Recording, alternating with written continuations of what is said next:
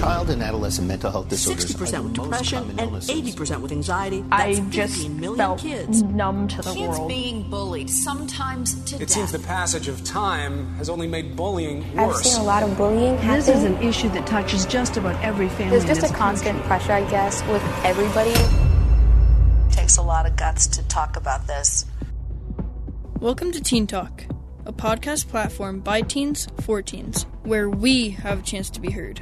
That's right, real teens talking about real life, meeting teenagers where we are and engaging in real conversations with each other and for each other. Our moderator is Jason Hopkins, President and CEO of National Alliance on Mental Illness, Arapahoe and Douglas counties. He's also the president and founder of the Connection Project.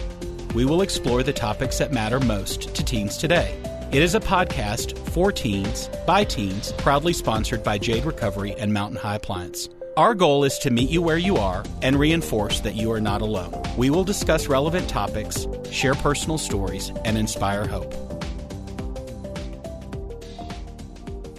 Today I'm talking with teens who have made it their mission to stop the teen suicide epidemic. These youth crusaders are aligned with an organization called Robbie's Hope, which is an uprising of teens with a primary goal to cut teen suicide rates in half by 2028. My hope for this conversation is that we inform, educate, and let others know they are not alone. Also, our goal today is to help parents and adults better understand how we talk about a topic that all too often goes unspoken. Their tagline is, "It's okay to not be okay." Robbie's Hope is focused on the conversation that needs to be had and has created a handbook on how to do just that. Welcome. I'm grateful to have you here today, and thank you for the valuable work you're doing. Before we jump in, can you tell us a little bit about how Robbie's Hope came to be?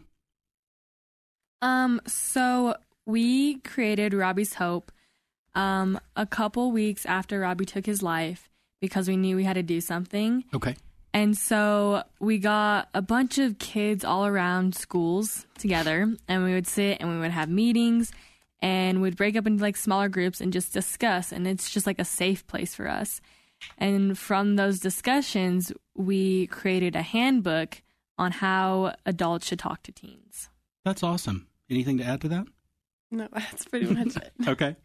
So what makes the work at Robbie's Hope different from other suicide prevention and awareness organizations from your perspective?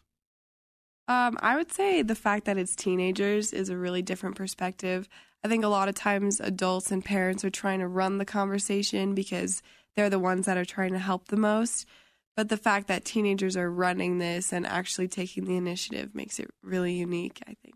So really, across the spectrum, you guys have advised the conversation around how to have these conversations with your peer groups and with parents and adults and so forth, right? Yeah.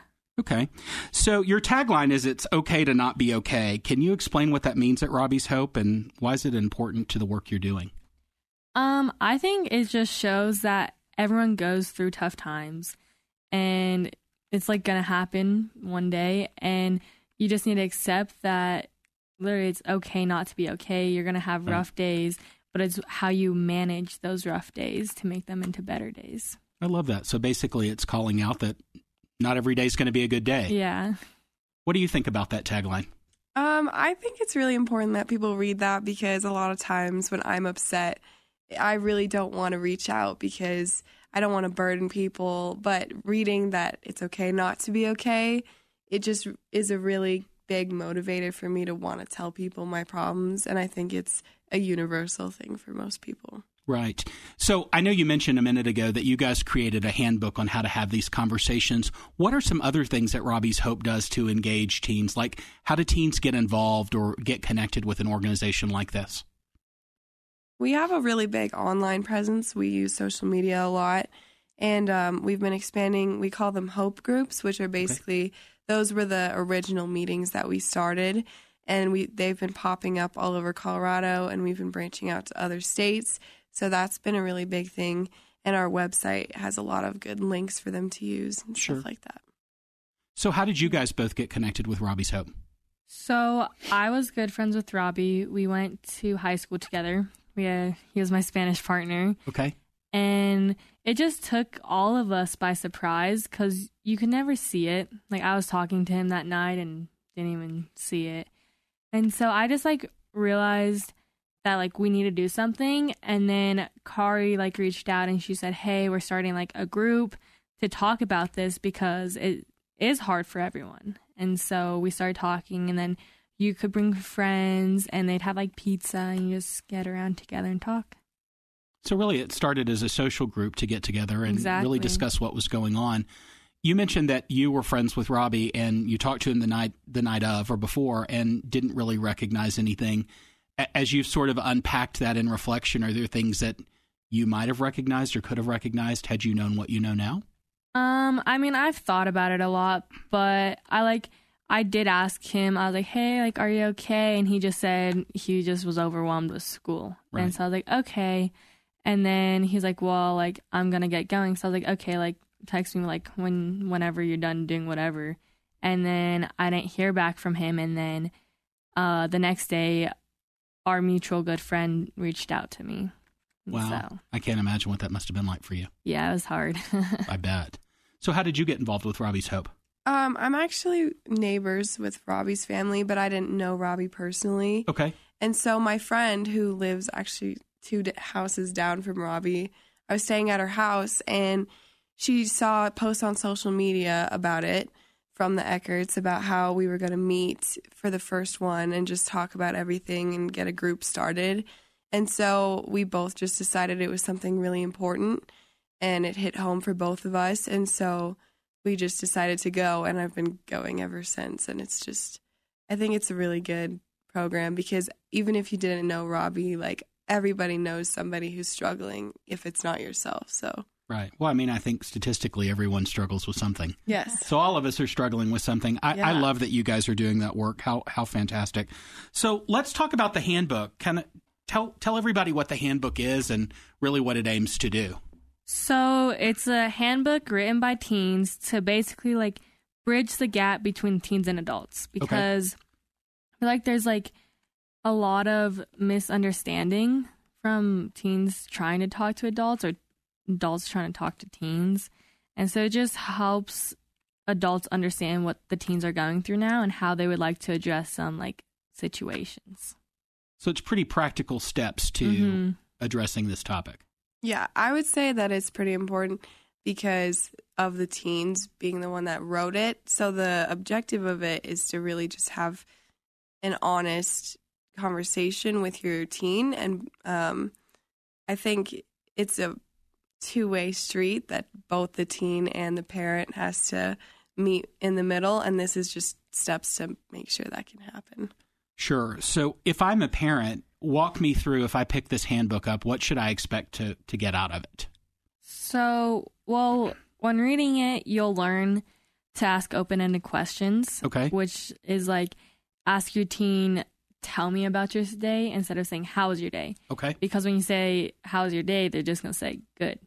But when you say, tell me about your day, then they start to like, kind of, I don't know that word, but like they just start to open up, exactly, and you'll get more out of them than a simple answer.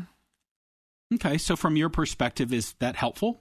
Yeah, I think when people ask, how are you, it's more of just a nice thing to do. They don't really care, and you don't really want to explain it.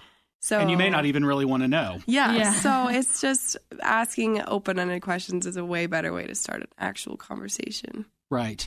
So asking open-ended questions, that's one step. What else would the handbook help us with? Seeing warning signs, because there's a few that are pretty obvious, I think, but a lot of them are not something you would expect to see. And so reading this book can help the parents identify, just to ask the child how they're doing and just to see what's going through their head at the time before it becomes an actual serious problem. Right. So I know this is a topic that's really uncomfortable for a lot of people to talk about, and a lot of parents just, not that they're not interested, they don't know. And you had the conversation with Robbie the night of and really didn't even know either. So can you give me some examples of what are some warning signs that parents or adults might be looking for? Well, basically they don't find joy in the activities they've normally been doing. Okay. If they're not hanging out with friends as much, or they just don't want to go to like a basketball game or something. those are signs because they'd rather stay at home and just hide out. Yeah.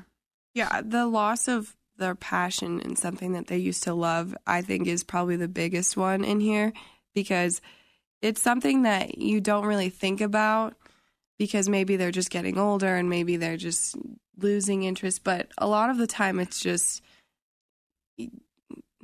a lack of motivation, which is a really big sign that they need help. Yeah. So things that they used to be passionate about that they're not anymore. Yes. So that sounds a lot like what we identify as depression in most people.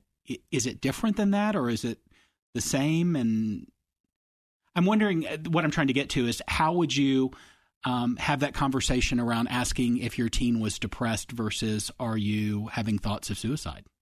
Well, first of all, I think where to have the conversation also really matters. Okay. Because some kids don't want to be in a car with their parents because they feel trapped. Right. And so they'll just shut down. But also, I feel like the sign of depression is also just like one step further to the actual action of suicide. And so if you catch it early enough, then you can just talk to them about it and see how they want to handle it before reaching the final step. So really make them engaged in the conversation from the beginning. Exactly. So you mentioned, the right time and place to have these conversations. What are the right time and place to have these conversations? I think it really depends on the kid. For myself, I feel most comfortable at my house, in my room. But the aspect of being around other people or being not attacked, but being ambushed almost when you're doing homework or when you're already stressed out is a really bad idea. So it's just finding the line with your child on when they're in a good mood and they're willing to open up. But it's just it really depends on who you are. So it's kind of a case-by-case basis. Yeah. So what about the teen who doesn't want to talk about it, that you recognize some clear warning signs and you want to engage or talk to them, but they don't want to? What do you do then? I say, well, they're obviously probably talking to one of their friends at least. And I know kids don't like when parents talk to their friends because it's not cool or something. But if that's the only way you can reach to your child, then you might as well just give it a try, because they're trying to help their friend and you're trying to help your child. So you at least have one common thing, and then from there you can maybe both address it to it. Right. So if a friend of yours' parent reached out to you, would you all feel comfortable having a conversation about if you knew your friend was struggling? Yeah. You would? Yeah. I would say to a certain extent, if I knew my friend was in danger, I would 100% tell the parent that. But I don't think there's certain things between friends that I think are told between friends because it's a different level of comfort than with your parents.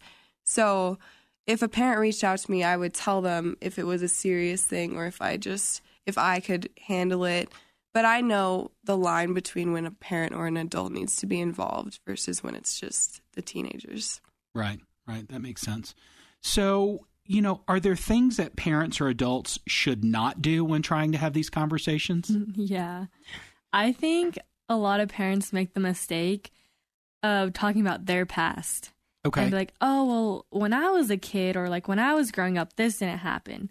And they try to not put themselves in the child's shoes. They always think about what they are talking about in a way. And so instead of giving your full attention to the child and listening to the child, they automatically switch the subject onto them. Okay, so they don't really stay present in what they're talking about. So I guess I have to ask, what do you think's contributing to the suicide epidemic that we're having? I mean, are there some things that you've identified in doing this work that seem glaring or obvious? Definitely social media. Okay. Takes a really big toll. Seeing the ideal person online every day you don't realize it at the time, but then when you have your lower points and then everything comes back, your self-confidence is a really big part of depression, I think. Right. So social media being this beauty standard or the expectation, it's just looking everybody looks at it when they wake up in the morning and when they go to bed. Right. So it's just a constant flow of information. It's a constant reminder too. Yeah. So Well, and we've talked about social media a lot, and it's kind of the common theme that ends up in every one of our conversations. And what I like to look at it as is it's a highlight reel of everybody's kind of best version of their life. Exactly. Yes. Which is not necessarily reality. So we're developing our esteem from a highlight reel, which obviously contributes to poor mental health, poor self-image, etc. So any other things that you think are contributing to this epidemic?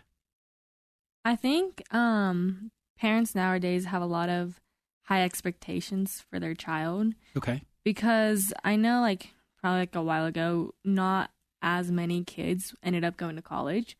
But now if you talk to any kid, they're going to college no matter what. Right. And so I think it's just higher expectations, which put more pressure on the child. Right. So there's a lot of expectation to go on and not just finish high school, but to go on and do something else, and pressure to make something of your life. And I can imagine that's daunting. And plus, like, they're asking, like, oh, like, what are you going to major in? Like, what school? And you're only, like, in high school. And it's a big thing to talk about, like, your future when you don't even know, like, you're just trying to what you're going to wear tomorrow or something. I get that. Yeah. What do you think? I would agree with that. I think for me, the pressure from my parents mostly has to do with grades and taking really hard classes. So I'm a junior this year and taking 4 AP classes and the rest of them are honors. It's insane. I don't know why I did that, but I just have this mental thing where I have to impress my parents, or I have to be straight A student all the time, and I have to be in sports and in all these extracurriculars. And I know that my parents would love me if I didn't take them, but it's just this pressure that after a while I'm putting on myself. Right. And so it's really hard to be happy and also be stressed out and doing 10 hours of homework. Right. Well, I think this is a valuable conversation we've had. What else do you think parents should know or adults should know about this conversation that we haven't touched on? I think we've covered most of it, yeah. Are there other resources that you think are should be available? We have a lot of anonymous resources, which I think are honestly probably the best, because part of the problem is you don't want to have to admit that you're feeling this way. And so being able to text somebody anonymously that is trained and knows how to help you is honestly really beneficial. Right. I would agree with that. So for more information, you can go to robbies-hope.com. It's ROBBIES-hope.com. I want to thank the teens that have joined us here today. Their courageous work here in doing this work around suicide prevention and awareness. And for more information, check robbieshope.com out. Thanks. Thank you. Thank you. If you or someone you know is struggling or in crisis, please contact Colorado Crisis Services. They can be reached by text at 38255 or by phone at 844-493-8255. For a complete list of resources, visit 1043thefan.com, cozy101.com, or kygo.com and click on Mental Health Awareness, located under the Strengthening Families page. The Teen Talk Podcast is presented by the Public Affairs and News Department of Bonneville, Denver. Please don't text and drive.